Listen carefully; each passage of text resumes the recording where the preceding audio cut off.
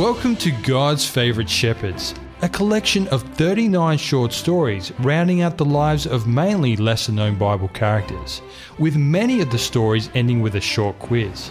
Listen now to the author of God's Favourite Shepherds, Bill Ackland. Today's story is the last in my book entitled God's Favoured Shepherds, and the story is entitled Why Did I Marry That Man? And the subtitle to the story is Hospitality Matters. And the story is based on the first book of Samuel, chapter 25.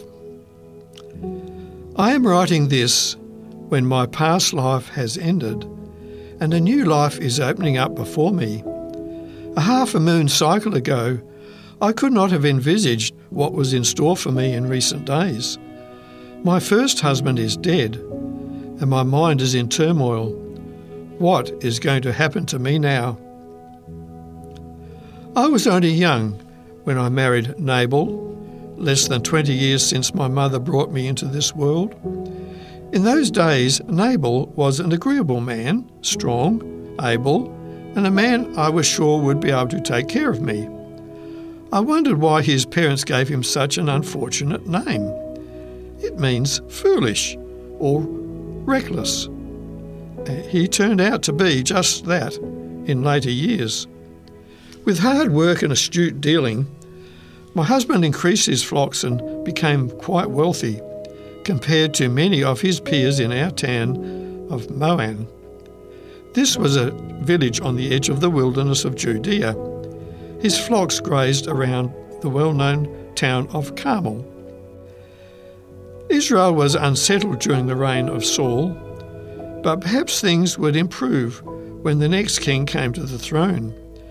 We had heard that a young man from the tribe of Judah, the youngest son of Jesse, whose name was David, from the town of Bethlehem Ephratah, had been anointed by the prophet Samuel to be the next king. No one seemed to know when this would take effect. We knew that Saul hated David, who had been a fugitive for years, as Saul tried to kill him or have him killed on many occasions. However, one day, major trouble erupted for us without warning. David had sent 10 of his band of warriors to Nabal's tent out in the country, where the shearers were shearing his 3,000 sheep, to inquire if Nabal would be able to spare some food from the feast that he provided for his shearers during this time. The men were respectful, but reminded Nabal that David's men had guarded his sheep and shearers so that no harm had come to them when they were around the area of Carmel, nor did they take even one sheep for food. David's men were taken aback when Nabal shouted, "What?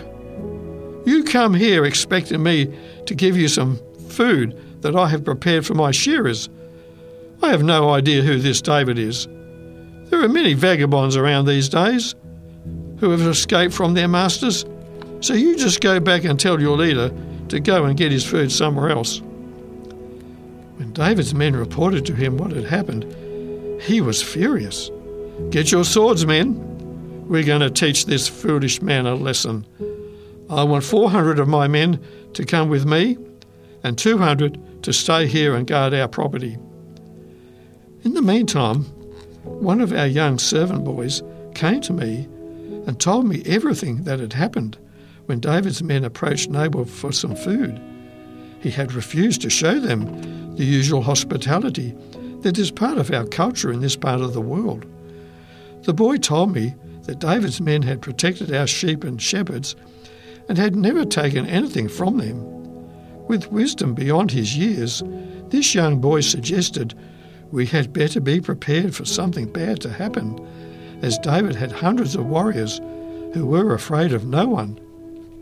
I knew what I had to do, something quickly to appease David's anger.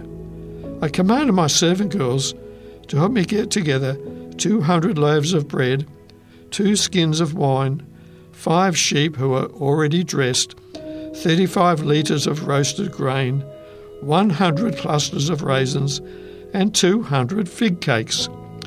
We loaded all this food onto donkeys and made our way to where David and his men were staying. I sent some of my servants on ahead to tell him that I was coming. On the way, the road went around a hill, and when my party and I came to the other side, I saw David and his men with swords ready to use, coming toward me.